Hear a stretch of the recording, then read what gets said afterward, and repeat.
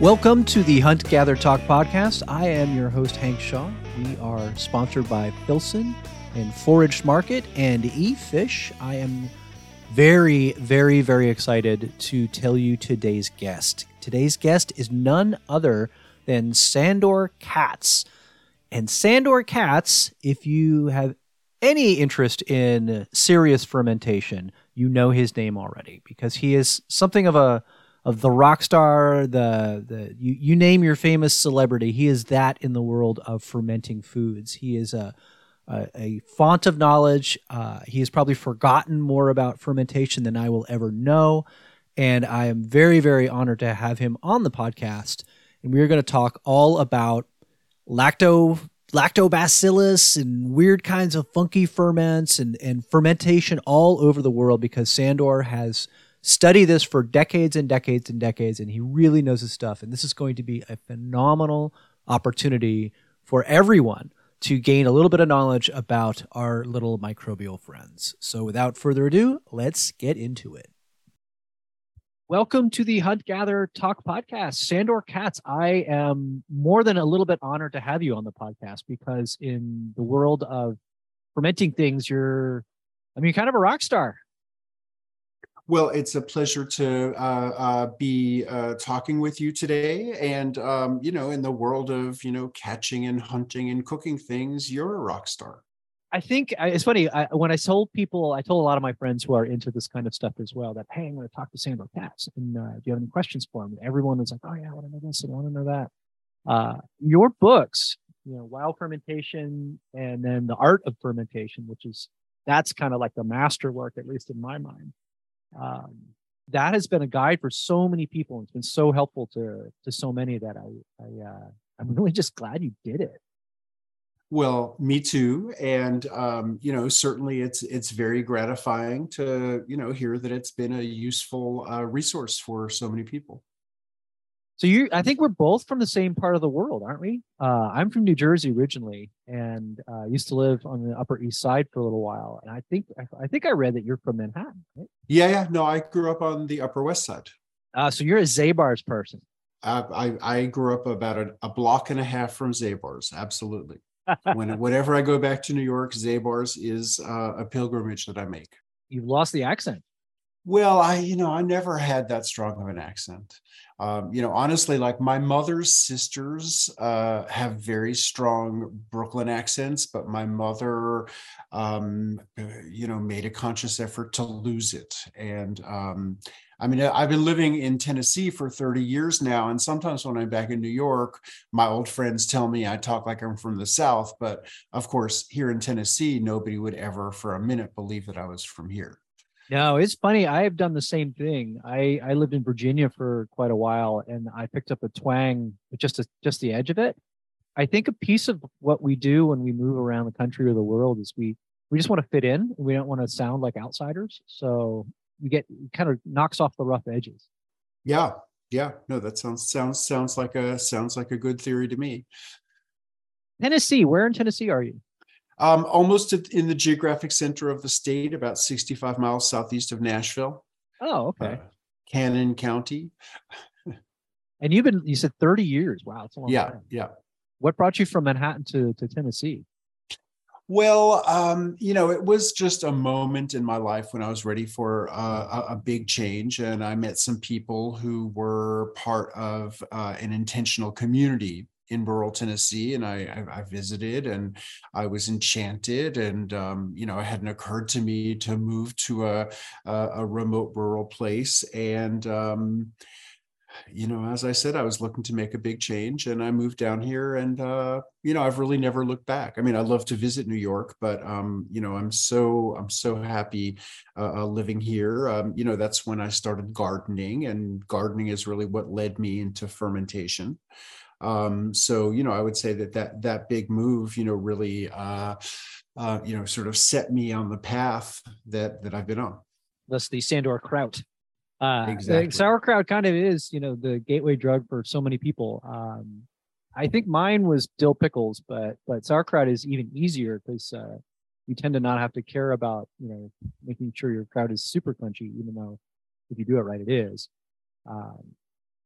I think a good place to start is where you started with fermentation and how you can use your own years of starting as a way to help others who want to start fermenting as well. Because, one thing I like to say when I deal with wild game and fish is that I make the mistakes so that you don't have to. And I am certain that you've had a very similar experience with fermentation. Well, sure. And I mean, anybody who's going to, want to, experiment widely in the realm of fermentation, should expect to make some mistakes along the way. I started with sauerkraut. I recommend that as a way for other people to start. And, it is entirely possible to make wonderful sauerkraut without having any failures. It's a really straightforward process. So it's typically where I recommend that people start. And like you, my earliest memories of the flavor of fermentation are from pickles. Growing up in New York City as the grandson of immigrants from Eastern Europe, the pickles that we were eating were what in New York we call sour pickles, and outside of New York people generally call them kosher dill pickles.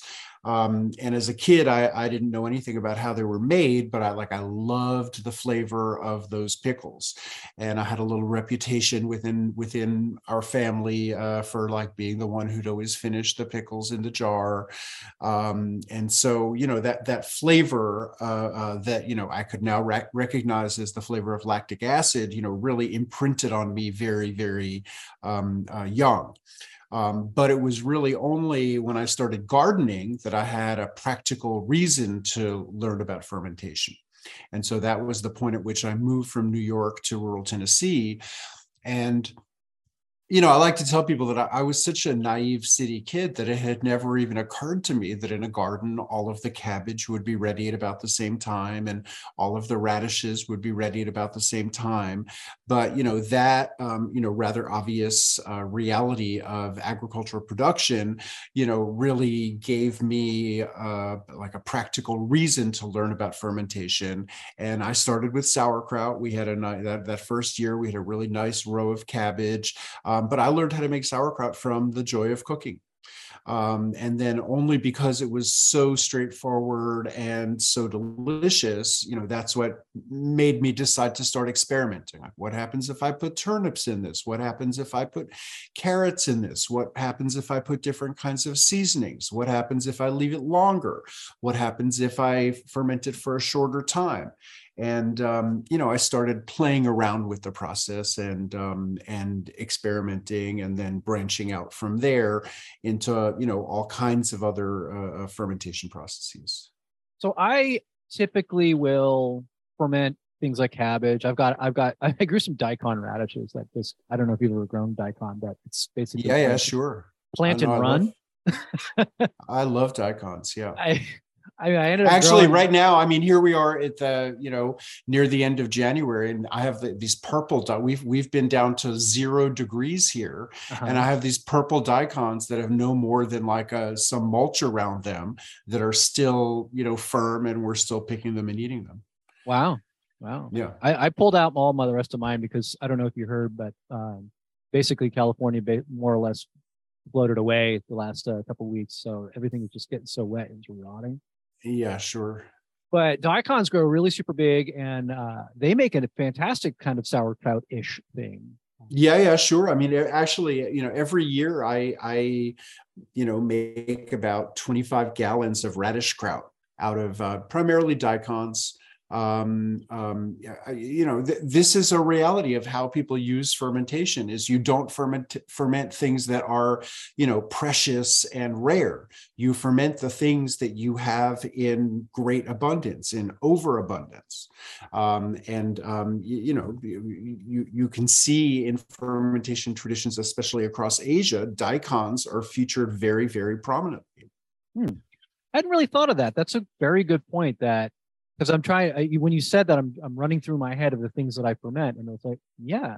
My first thought was porcini mushrooms, or saffron milk caps and those kinds of things. And like, well, yeah, the only time I really do ever ferment them is when I've got just an ass load of them.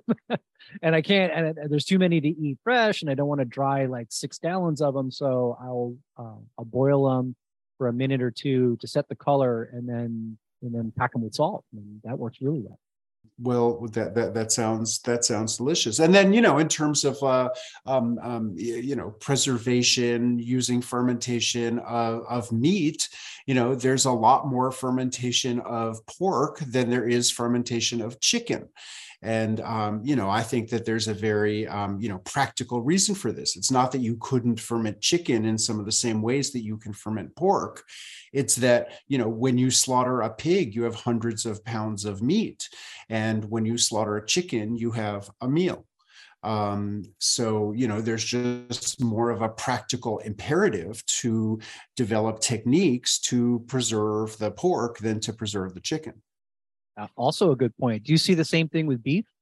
With beef, sure. I mean, there's lots of fermentation of, getting into the fermentation of meat, I think it's important to recognize that most preservation techniques of meat as well as fish, utilize multiple techniques in order to preserve them. So, it's, it can be just fermentation, but usually it's a combination of fermentation, salting, drying, in certain cases, smoking, and it's sort of, the accumulation of the different techniques used in moderation that ends up preserving things with, the best flavor. I actually have in front of me, because we are only connected through audio rather than video, I have a bag with some pork ribs that I'm fermenting in a Thai style called nem, and basically I've created a paste of rice and fresh raw garlic and salt. And then I coat the ribs with that paste. And, it's a short-term ferment. Usually I do about 5 days at room temperatures, and then cook the ribs. But, I've played around with it, and it works just as well with beef ribs as with pork ribs. It's just that, the tradition for this in Thailand is applying it to pork. So what's going on, I suspect, is the rice is providing some sugar for lactic acid bacteria. You've got salt in there to, keep away the bad bugs. And then garlic has got all kinds of properties as well. I mean, it's scary if you think about it, that you've set pork ribs out on the kitchen counter, in this for 5 days. Well, I mean, it's scary if you think about it in our contemporary perspective that, any meat that's out of the refrigerator for more than 4 hours becomes deadly. But of course, until the 20th century, nobody ever had a refrigerator to store the meat in. So, in every part of the world, people developed effective techniques for keeping meat safe. And this is one of them. I think your analysis is spot on. The one thing that I would add is that, the garlic is the source of the lactic bacteria that are going to break down the carbohydrates in the rice and produce acidity that flavors and protects the meat. Across Asia, you find techniques like this where rice is used as a medium for fermenting meat or fish, because one of the limitations in preserving meat or fish through fermentation is the, relative lack of carbohydrates in animal flesh. Fermentation creates these, biopreservative compounds like lactic acid, acetic acid, and alcohol out of carbohydrates. And so, when you add a rich source of carbohydrates like rice into the mix, then suddenly you have something that can turn into lactic acid and preserve the meat. There's a great example of a sausage I just made, I don't know, a couple months ago. It's a Swedish breakfast sausage called Stankorth, and it's a little like boudin, where it's meat, fat, spices, and cooked barley. And you make them into links, and then you hang the links in the. I mean, I hang in the links in the oven when in an unturned on oven, so it just sits there for 2, 3, 4, 5 days, similar to your pork ribs, and they get super tangy, like super mega tangy, and then you cook them and eat them, and it's the same kind of. I wonder if anybody in Louisiana leaves boudin out for the same reason, because it seems like it would work. Yeah, sure. And I mean, in Thailand and many places across Asia, people are making sausages like that, but with rice instead of barley. And yeah, cooked rice. And with these ribs, the rice is cooked as well. And I should just plug my book. My latest book is called Fermentation Journeys, and the recipe for Nam is in Fermentation Journeys. Hey, everybody, if you are interested in buying my cookbooks, I have 3 of them on my website, Hunter Angler Gardener Cook. That is at huntgathercook.com. You will get a 15% discount off the purchase of not only those cookbooks, but also any kind of other gear, swag, or apparel that we sell on the Hunter Angler Gardener Cook shop. You use the code HuntGatherTalk. That's HuntGatherTalk in all one word, and you will get 15% off your order of any of my cookbooks or of hoodies or shirts or stickers and that sort of thing on the HuntGatherCook.com shop. You will see my cookbooks, and you will see apparel and stickers and all that sort of thing. Use the code HuntGatherTalk, and you will get 15% off. Thanks in advance for your support. Let's talk about, because I on my list of things I really wanted to ask you is like, what is really blowing your skirt up these days? Like, and it sounds like you are kind of venturing into other cultures in Asia and such to find this, things that are not, you won't find it at a Jewish deli.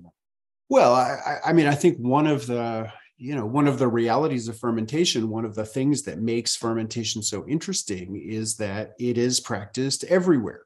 I mean, I don't possess encyclopedic knowledge, but I have yet to, people over the years have proposed various counterexamples of culinary traditions or parts of the world where they imagine there is no fermentation.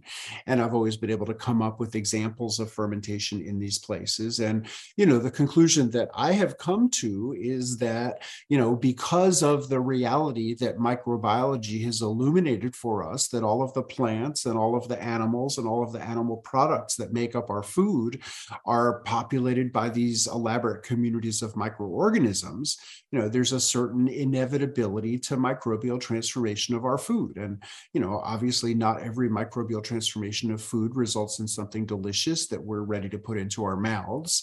But, just as a practical matter, in every part of the world over the course of time, people have observed under what conditions does the inevitable microbial transformation of the food result in something that is improved in some way, more delicious, more digestible, more nutritious, able to be preserved for periods of time, versus under what conditions does the food decompose into something disgusting that nobody would ever put into their mouths. And so, without specifically knowing of the existence of microorganisms, people everywhere developed techniques to work with them. I really want to talk about the more digestible and more delicious and more nutritious piece of this, because I think that is an aspect of fermentation that is fascinating to me, because I, as a chef and a cook, I'm mostly interested in the delicious part, and the more digestive and the more nutritious part is sort of magic to me. And I'd love it if you could kind of go into what's going on there. Okay, sure. So, I mean, more delicious. I mean, they're not unrelated, because, food becomes more delicious because macro compounds are being broken down into simpler, more elemental forms. So, when the proteins in, meat or fish, or for that matter, beans or milk gets broken down, it's broken down into amino acids, and certain amino acids have extraordinary flavors. So the flavor of soybeans, if you just soak them and cook them, is really, really mild, and some might say insipid, whereas if you ferment them, you get these like strong, assertive flavors. A glass of milk is sweet and delicious enough, but it's a fairly plain, mild flavor. You ferment that milk and you can make this extraordinary range of flavors that all begin from the same starting point of the milk, and it has to do with it has to do primarily with the proteins breaking down into amino acids.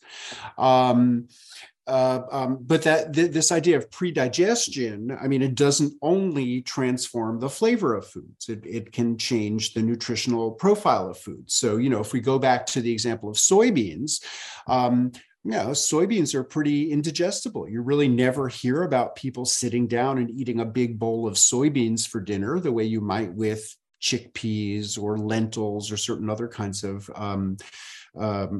beans, because our human digestive systems, can't really fully digest the soybeans, and certainly can't extract all that protein out of the soybeans. And so, literally thousands of years ago, the Asian cultures that developed soybean agriculture recognized the indigestibility of the soybeans. If you even when just regularly cooked. Oh yeah, I mean, if you eat a bowl of just cooked soybeans, that's different. That's an immature bean. Oh, okay. So an immature, that's like a green bean compared to a dried bean. Okay. So in one case, it's a vegetable. I mean, edamame, the soybeans are soft. When a soybean is mature, like any kind of bean, the bean is hard and dry. And so, different cultures across Asia developed different techniques for fermenting the soybeans. And there's an incredible range of soybean ferments. There's soy sauce is probably the most widely known example.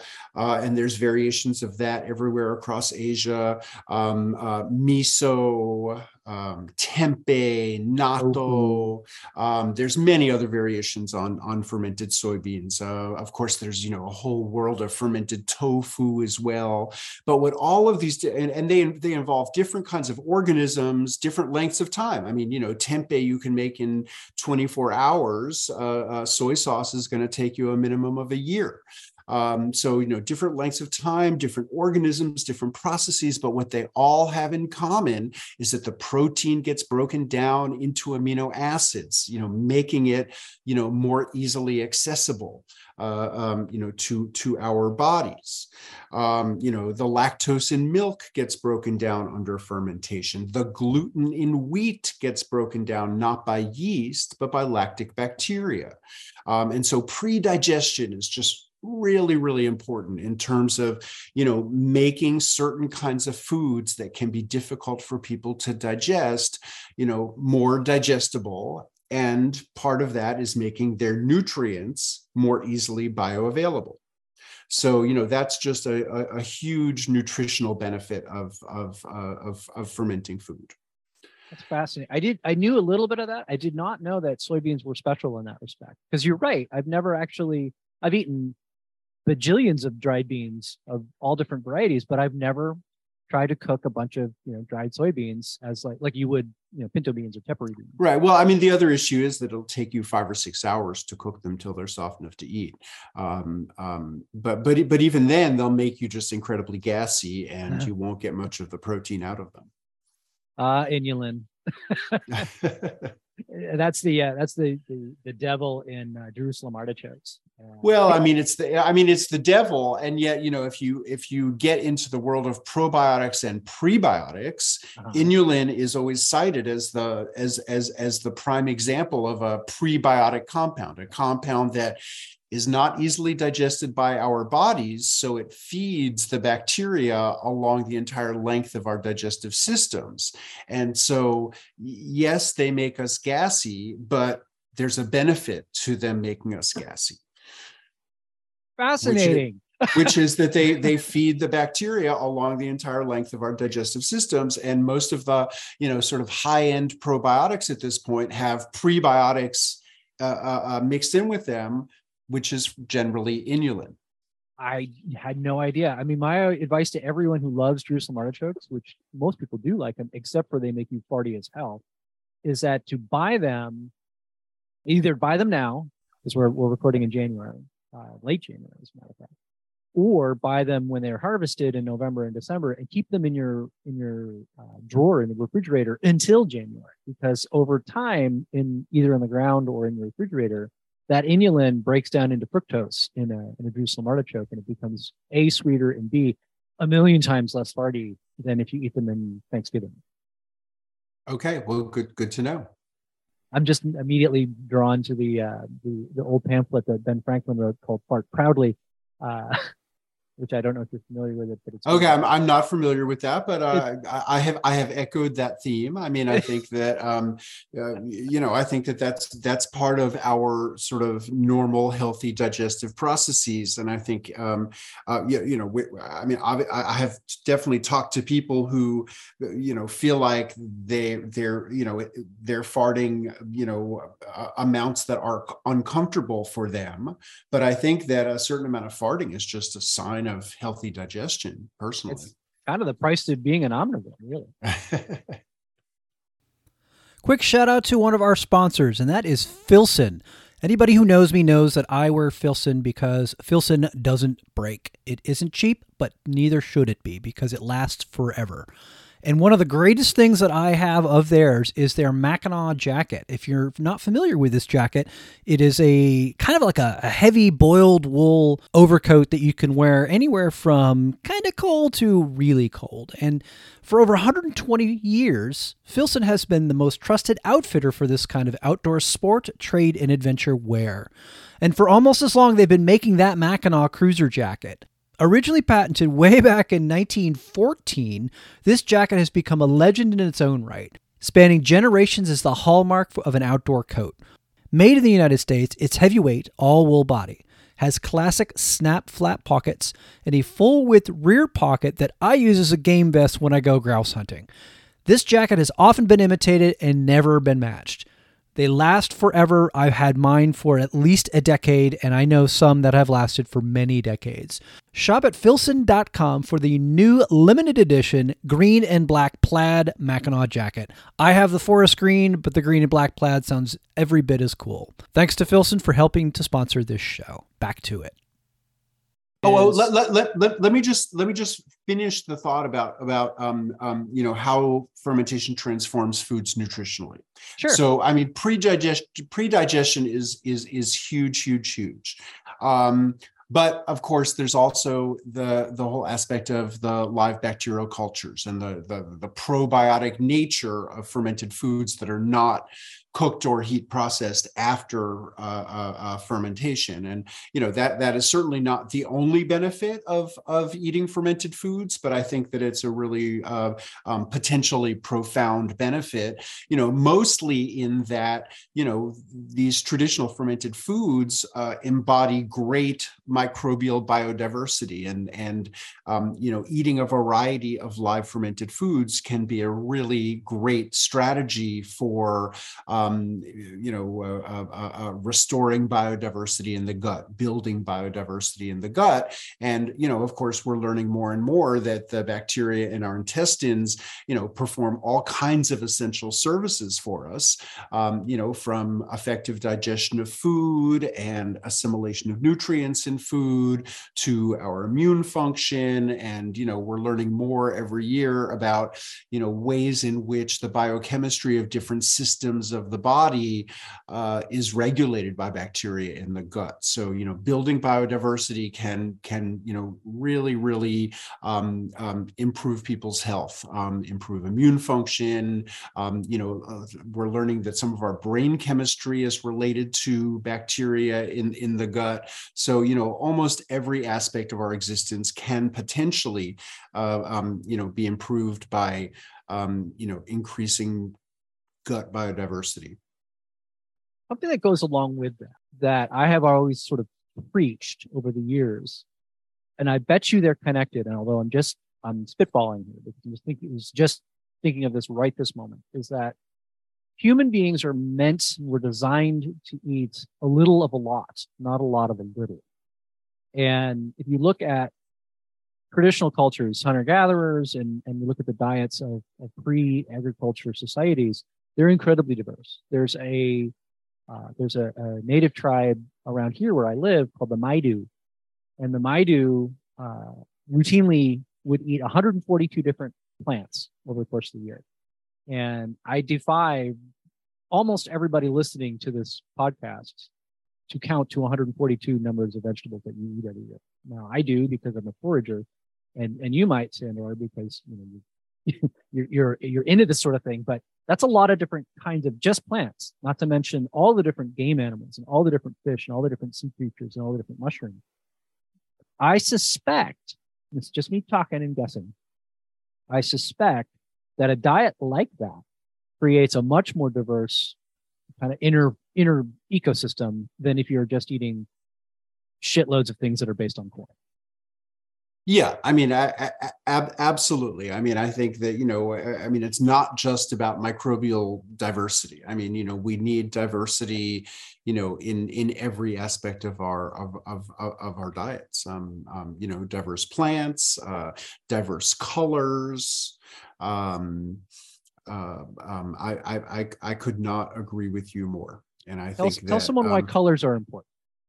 Well, I mean, colors reflect biochemistry, and there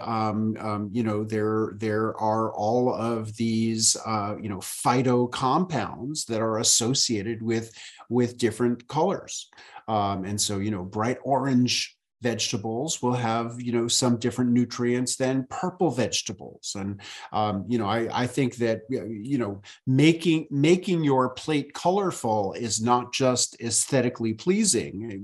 It also makes your food more nutritionally varied.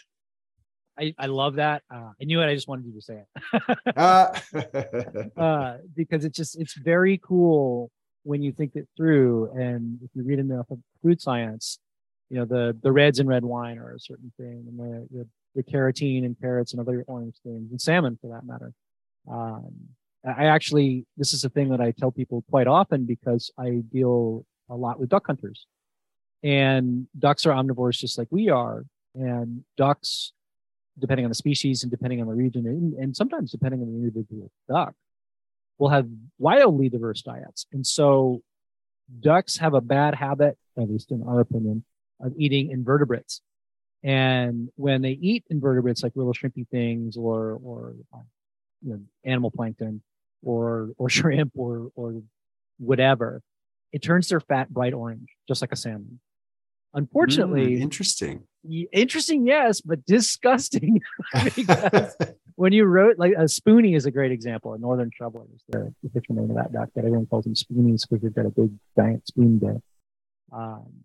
When you roast that kind of duck, it stinks like low tide on a hot day. So that orange color in a duck's fat is, danger, Will Robinson. Whereas that orange color in a salmonid, like a salmon or trout, is a sign of quality. Okay, well, that's very interesting. But I think that it's just part of good nutrition, part of eating for health to eat a lot of varied plants. And one of the ways to make sure that you're eating varied plants is to eat varied color plants. Does fermentation usually, mostly, often, or always involve lactic acid bacteria and an increase in acidity? I suspect that the answer is yes on acidity, but lactic is. Certainly not always. Okay.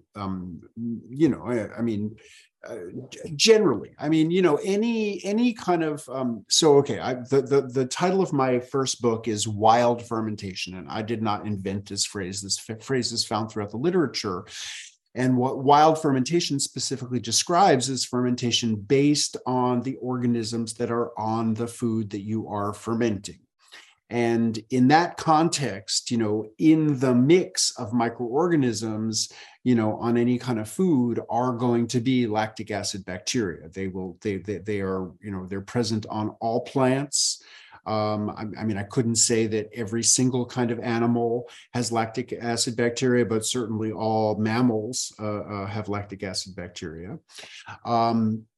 But I mean, obviously not well. In much of contemporary fermentation uses pure culture starters. So, if you are buying a bottle of wine, if it was made with pure culture starters and they used, chemical means like potassium metabisulfite or something to, sort of kill off whatever, indigenous organisms were present on the plant, that would kill off the lactic acid bacteria.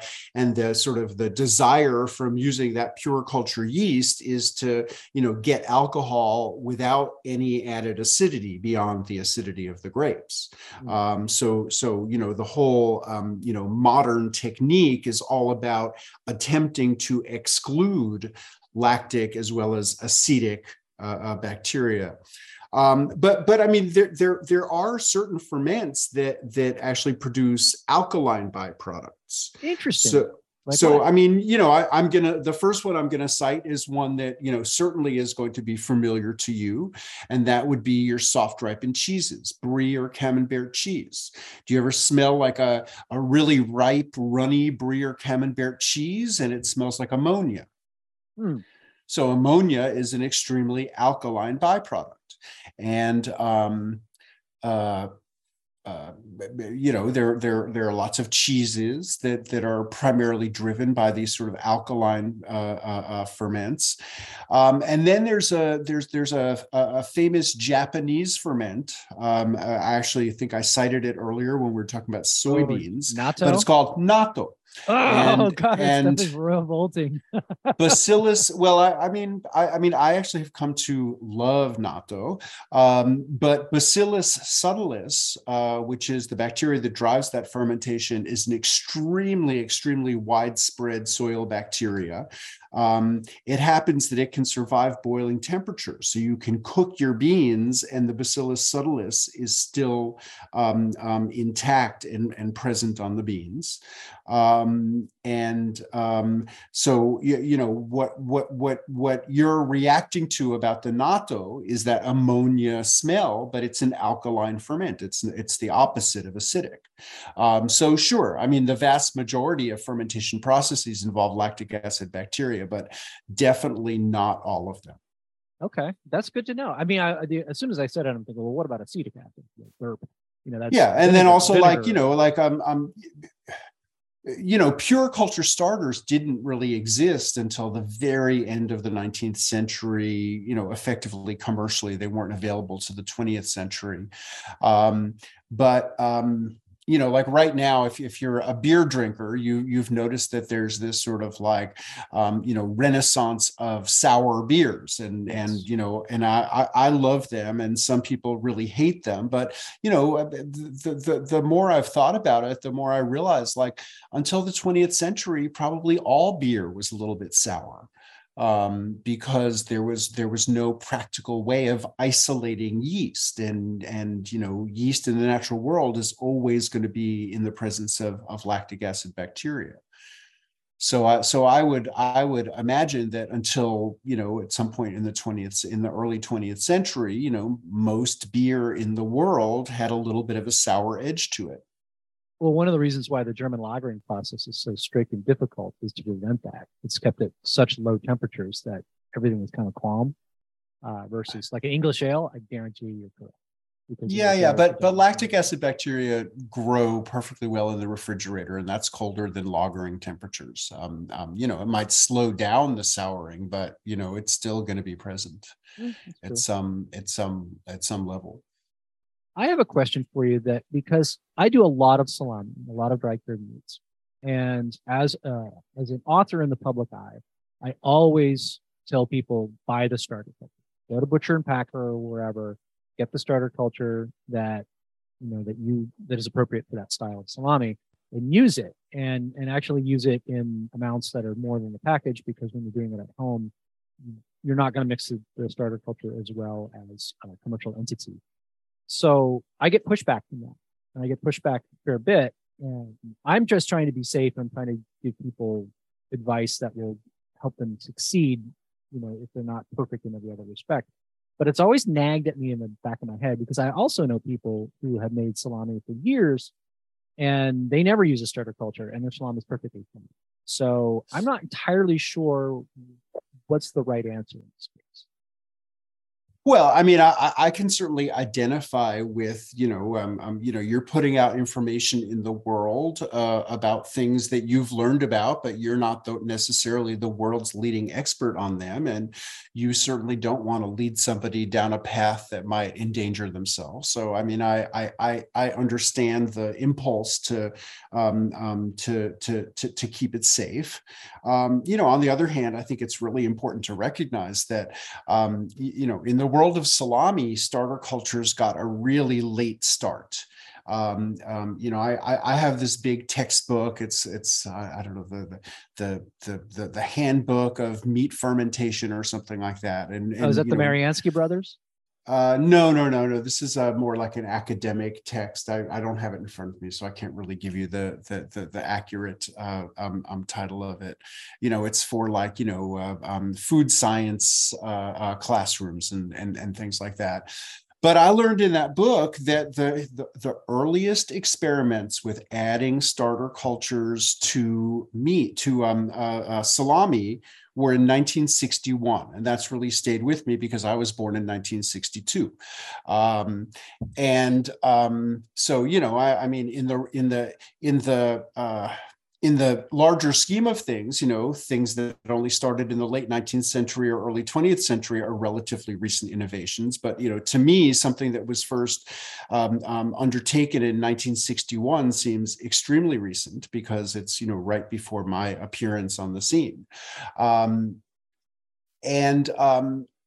So obviously you don't need starter cultures to make salami. I mean, I have no doubt that you can make like more consistent salami using starter cultures. You can make more consistent anything using starter cultures. But, in every realm of fermentation, whether we're going to talk about sourdough bread or sauerkraut or raw milk cheeses or natural wines, or salamis, I mean, I think that, the greatest examples are always going to be done via wild fermentation rather than with pure culture starters. And I think that, especially if you're mixing fresh botanical ingredients like garlic in with your meat, like right there, you have lactic acid bacteria. Like you don't have to question whether the appropriate bacteria are going to be present.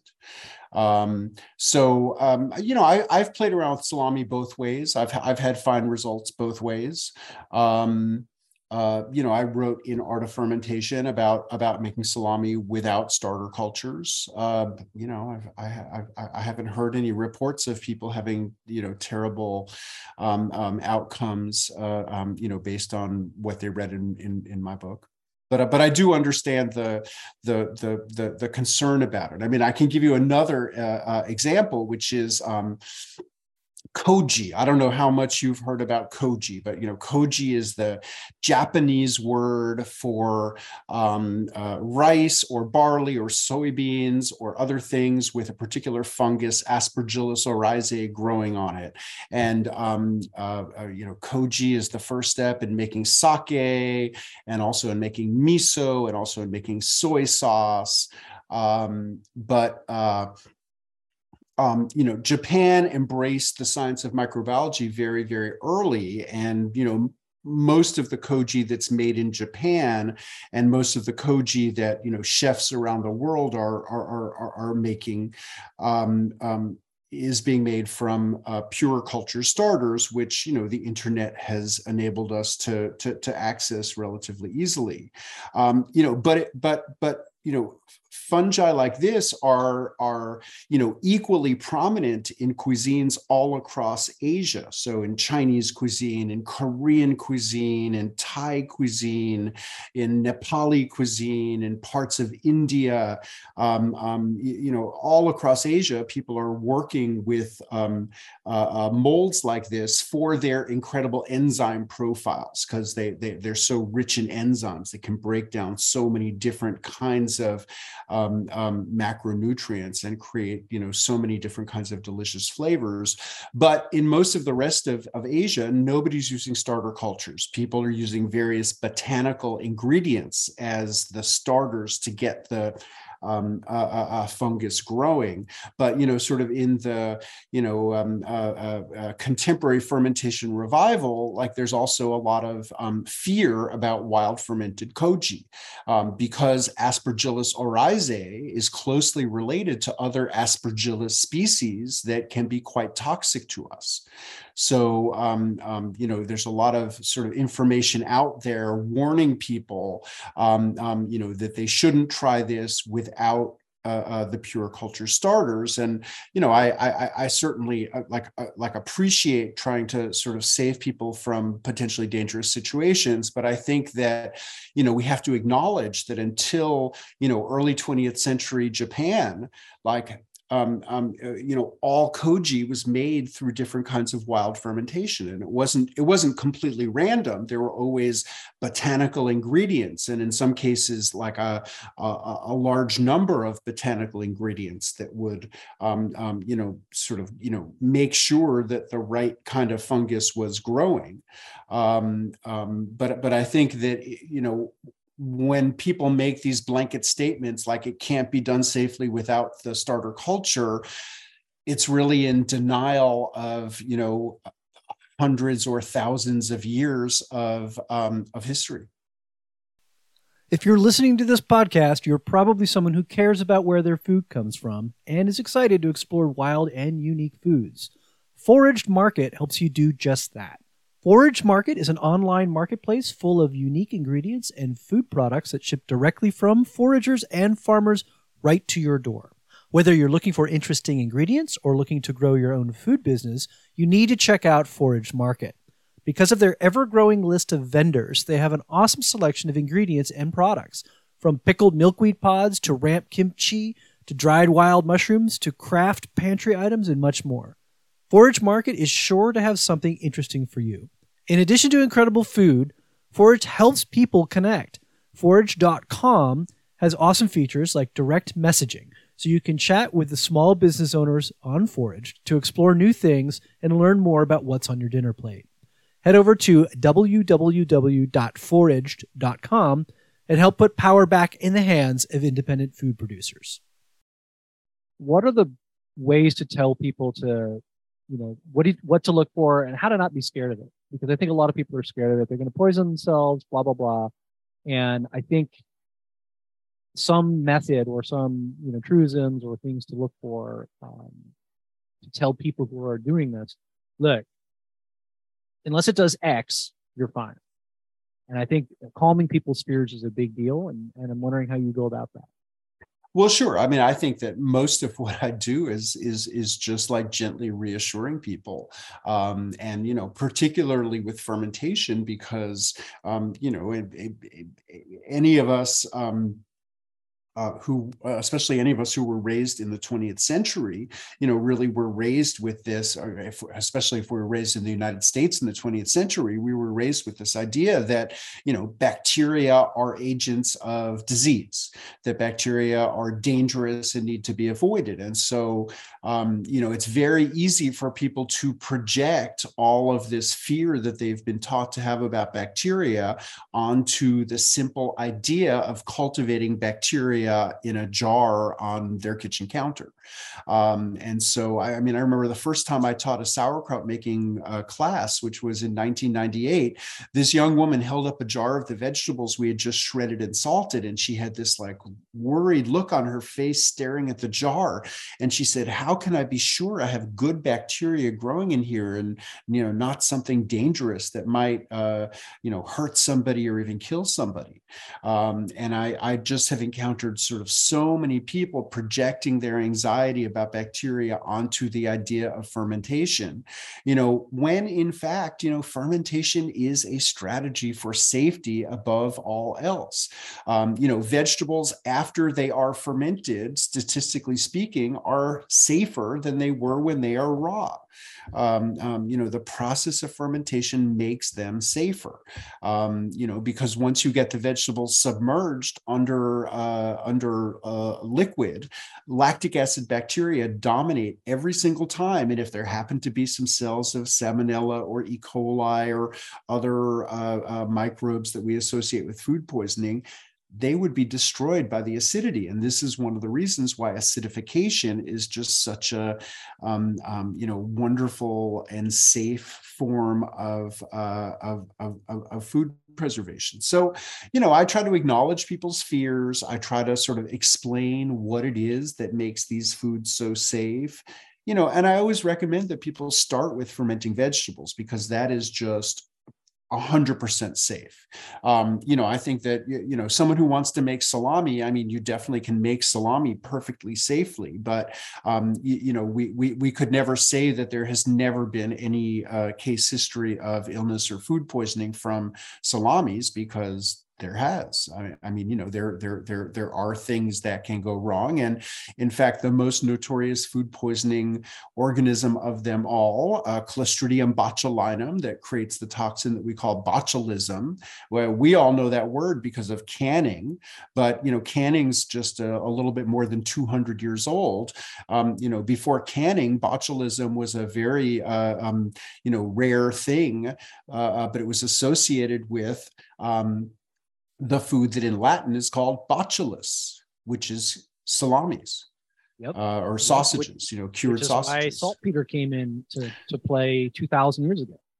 Exactly. So I just try to sort of start people on, just the most, like the safest, most foolproof kind of processes, like fermenting vegetables, and then try to give people the information that they would need to try to, make, more elaborate other kinds of foods. But I think, you really need to start with the simplest kinds of processes before you, move on to more elaborate processes. But an important part of my sort of education process is acknowledging the fears, because the fears are really, really widespread. They are. One of the things that I tell people, and you tell me if I'm wrong, is with the kind of things that you're talking about, like brine pickled things with lactic bacteria, you're gonna know if it's bad. Like it's not going to sneak up on you if your stuff's slimy or it stinks, or it's pretty obvious if you screwed up. Yeah. I mean, absolutely. I mean, the texture will tell you, or the smell of it will tell you, and really, like, all those things that can happen that will sort of smell disgusting or have a disgusting texture, they won't even hurt you. Oh, really? It's really just like our aesthetic preferences can be very strong. Our aversions can be strong. I mean, I think that I think an interesting thing to talk about is putrefaction. And this is like a possible outcome, particularly with high protein substrates. I'm immediately thinking of Alaskan salmon products, of which there's a bunch that involve putrefaction. Yeah, sure. But I mean, also, like, if you think about the world of cheese, and I think cheese illustrates so much about, like, the possibilities of fermentation. But at this stage in my life, the cheeses that I get most excited about are, these ones with really, really strong smells that in as a child, I would have been very put off by. And, I've learned that all kinds of people are put off by very strong cheeses. And, I think it's because, they're working this edge. And, flavors can get better and better and better until they get worse. But like where we draw that line is extremely subjective. And, it can be culturally subjective, but it also is individually subjective. And, I think that line is all about putrefaction. A little bit of putrefaction can make things extraordinarily delicious. Putrefaction in and of itself is not dangerous. It's just like it reminds us of decomposing flesh, and that's what makes us feel so put off. But with strong flavored cheeses, some people develop the taste to, really find pleasure in that sort of edge of ripeness and putrefaction. And I certainly am one of them. I'm immediately thinking of high game. So when you hang game birds like pheasants and quail and partridges and grouse, there's a sweet spot where everybody's going to like it. Hang them at 50 degrees, holing in the feathers for about 5 days. That's kind of that sweet spot. But you can hang them longer than that. And then you get towards, you come closer to that putrefaction edge. And I know people who will hang for 2 weeks. And that's a serious funk that it's crazy because it just stinks for the first 5 or 6 minutes when it's in the oven. And then something flips and it smells like the greatest pheasant you've ever eaten. It's really weird. It's just crazy. Yeah, I mean, and I mean, I've had that experience even with like vegetable source things. I make this. I soak raw buckwheat and then make a batter of it that I can either make into a pure buckwheat, totally gluten-free loaf of bread, or into beautiful buckwheat pancakes. But the buckwheat is pretty high in protein, and if you leave the batter fermenting for several days, it can really start to have a little bit of a putrid edge in its aroma.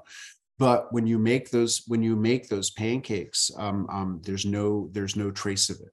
So I think that in a lot of different contexts, you can have sort of the smell of putrefaction, but then when you prepare the food, it doesn't translate into a flavor of putrefaction. I wanted to get with you about when you were talking about fermenting vegetables a little while ago. One of the things that happens with me a lot, and I'm sure it happens to a lot of people who does this, is the development of calm yeast. And for those of you out there who are familiar with it, if you ferment something with, like a brine, sometimes, but not always, you'll get this kind of, it's like the sheet over a ghost. It's like this kind of wispy thing that appears above your fermented thing. And sometimes it's attached to the top of whatever you're fermenting, and sometimes it's hanging out in the brine. And it's called calm yeast, KAHM, and it's a thing that happens, and it's kind of neither good nor bad, but it can be persistent and difficult to get rid of. And I'm wondering if you have any tips on it. Yeah, sure. So, I mean, first of all, like, try not to worry about it. I mean, I've heard so many stories about, people throwing away their, 3-gallon crock of sauerkraut because it had a little calm yeast on it. Try not to freak out about it. It's just really normal. So, the basic idea in fermenting vegetables is you're trying to get the vegetables submerged, and submerging them protects them from the steady flow of oxygen and guarantees that the lactic bacteria are going to dominate. But, unless you have a very specially engineered system, the surface of it is always going to come into contact with the oxygen-rich air. And it's the oxygen in the air that's sort of feeding those organisms that develop the layer that we call calm yeast. And, another possibility is sometimes you could get a little bit of a hairy white mold growing on the surface. These are really harmless. I had a really interesting experience in China.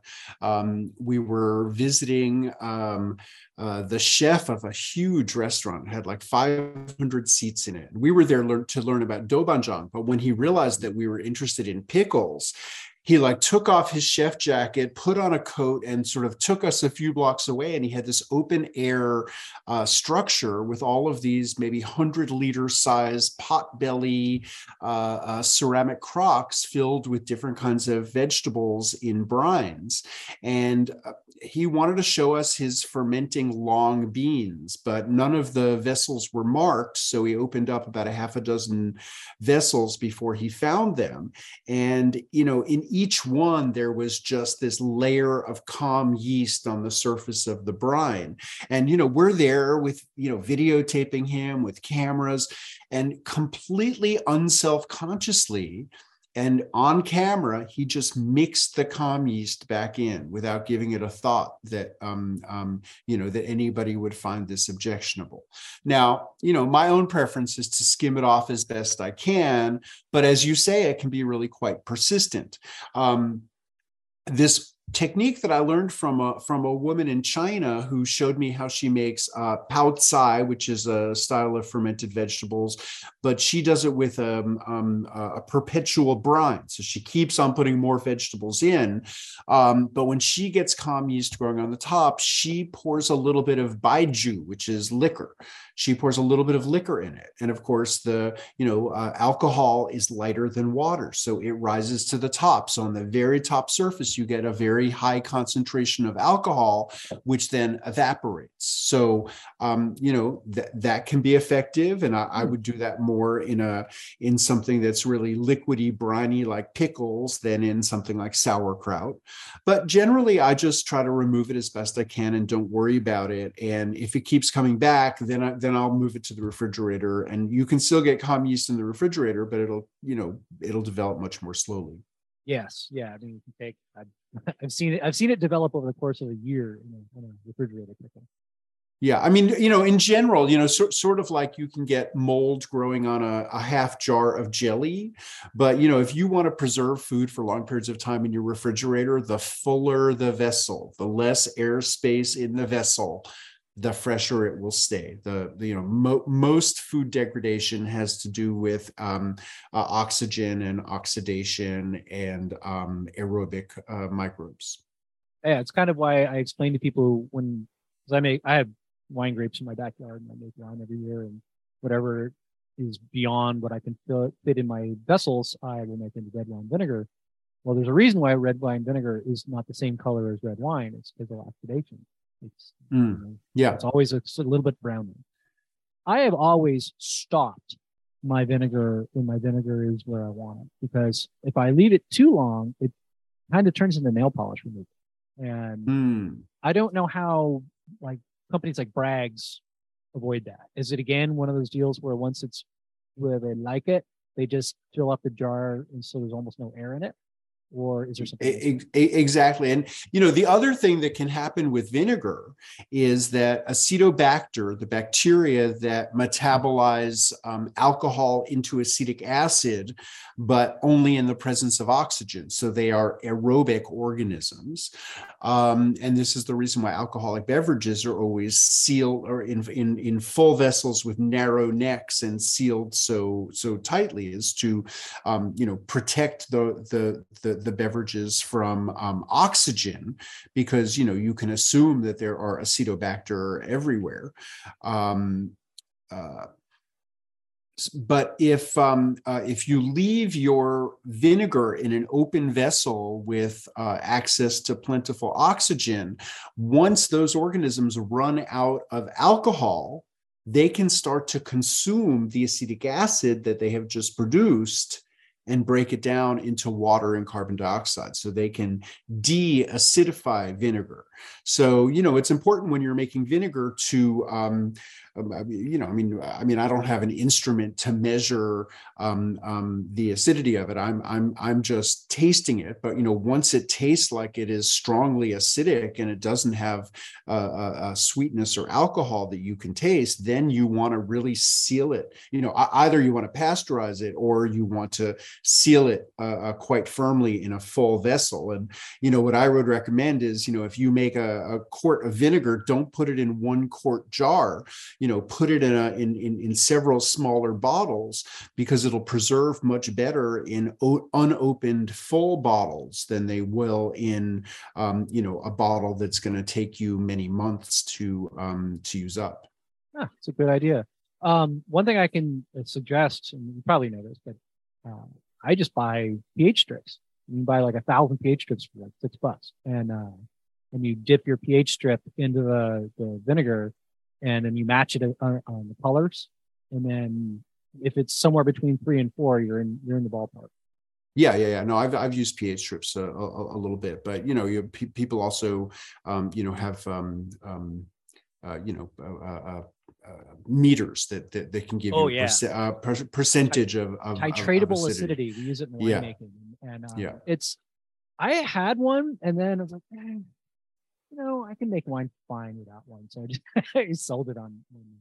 Yeah. I think it's good. I mean, tools can be helpful, but tools sometimes are extraneous. In my first years of making yogurt, I refused to use a thermometer, and as a result, I had really quite variable results, because yogurt is just all about sort of maintaining the right temperature range. And sometimes I would get it right, and sometimes I'd get it way wrong. There's no shame in using a thermometer, or other tools, but sometimes they turn out to be extraneous. That is a good segue to the last thing I want to talk to you about, which is, how would you tell people who are listening to this right now, who are interested in either A, starting, or B, upping their fermentation game? What are some projects or tips or things that they should say, try this and you will learn a lot and you'll be a better fermenter because of it? Well, the world of fermentation is so wide and varied. I mean, literally, there is nothing you could possibly eat that cannot be fermented. So, I mean, I would say it depends a lot about, what you like and what you like to eat. I would also say it depends a lot on, what is abundant. What do you have access to that is, sort of fresh at a certain moment of the year and abundant to you. And, as I said, I recommend for most people that vegetables are a great way to start. But then, beyond vegetables, I do a lot of fermentation of grains. I do a lot of fermentation of beans. I do a fair amount of fermentation of milk. I do a little bit of fermentation of meat. If fish was more plentiful in my life, I would love to do more fermentation of fish. But, I live in this landlocked place without a lot of fresh fish available to me. So, that's where I have the least experience. But you can make fish sauce out of freshwater fish, by the way. It's a thing. Okay, and also I have a recipe in Fermentation Journeys for a Chinese way of fermenting carp. And most ferments you could apply to other similar kinds of food. So I have no doubt that you could apply those methods to other kinds of freshwater fish as well. I would say for people, I would suggest buying The Art of Fermentation. I mean, that's the book that I spent, a month reading and developing ideas and writing notes, because it's so comprehensive. It's got data on so many different kinds of things. I appreciate hearing that. I mean, certainly the Art of Fermentation is the most thorough and the longest of the books that I've written. I always remember this woman who bought a copy off of my website when it first came out, and then she mailed it back, and she said, "It's too much information. I just wanted to know how to make sauerkraut." Wild fermentation is maybe more accessible to people who've never done any fermentation. That's but I think that for anyone who's, interested in learning about, the microbiology of it, is interested in history or anthropology, art of fermentation certainly is the most thorough of my books. I hesitate to join you in calling it comprehensive because, I think that the realm of fermentation is, so big and so broad that, certainly my books, and I don't believe any book I've ever seen on the topic, could be described as comprehensive. That's I mean, fair, I but am kind of the always best learning. available. I am always learning about different kinds of ferments that I hadn't heard about. And actually, just this week, I got an email from a guy in Italy who was telling me about a tradition of using the skins, using the skins that you filter out at some point as a medium for fermenting vegetables. After 30 years of being obsessed with this, I keep learning about, new variants. And, the world of fermented foods and beverages is vast and, extremely varied. What are you working on right now?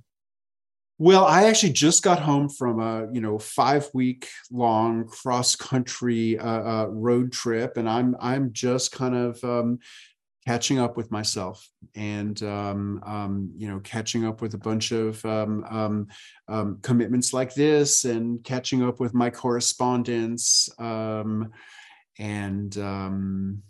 so, at this moment, that's my focus, is just sort of catching up from the longest vacation I've had in 20 years.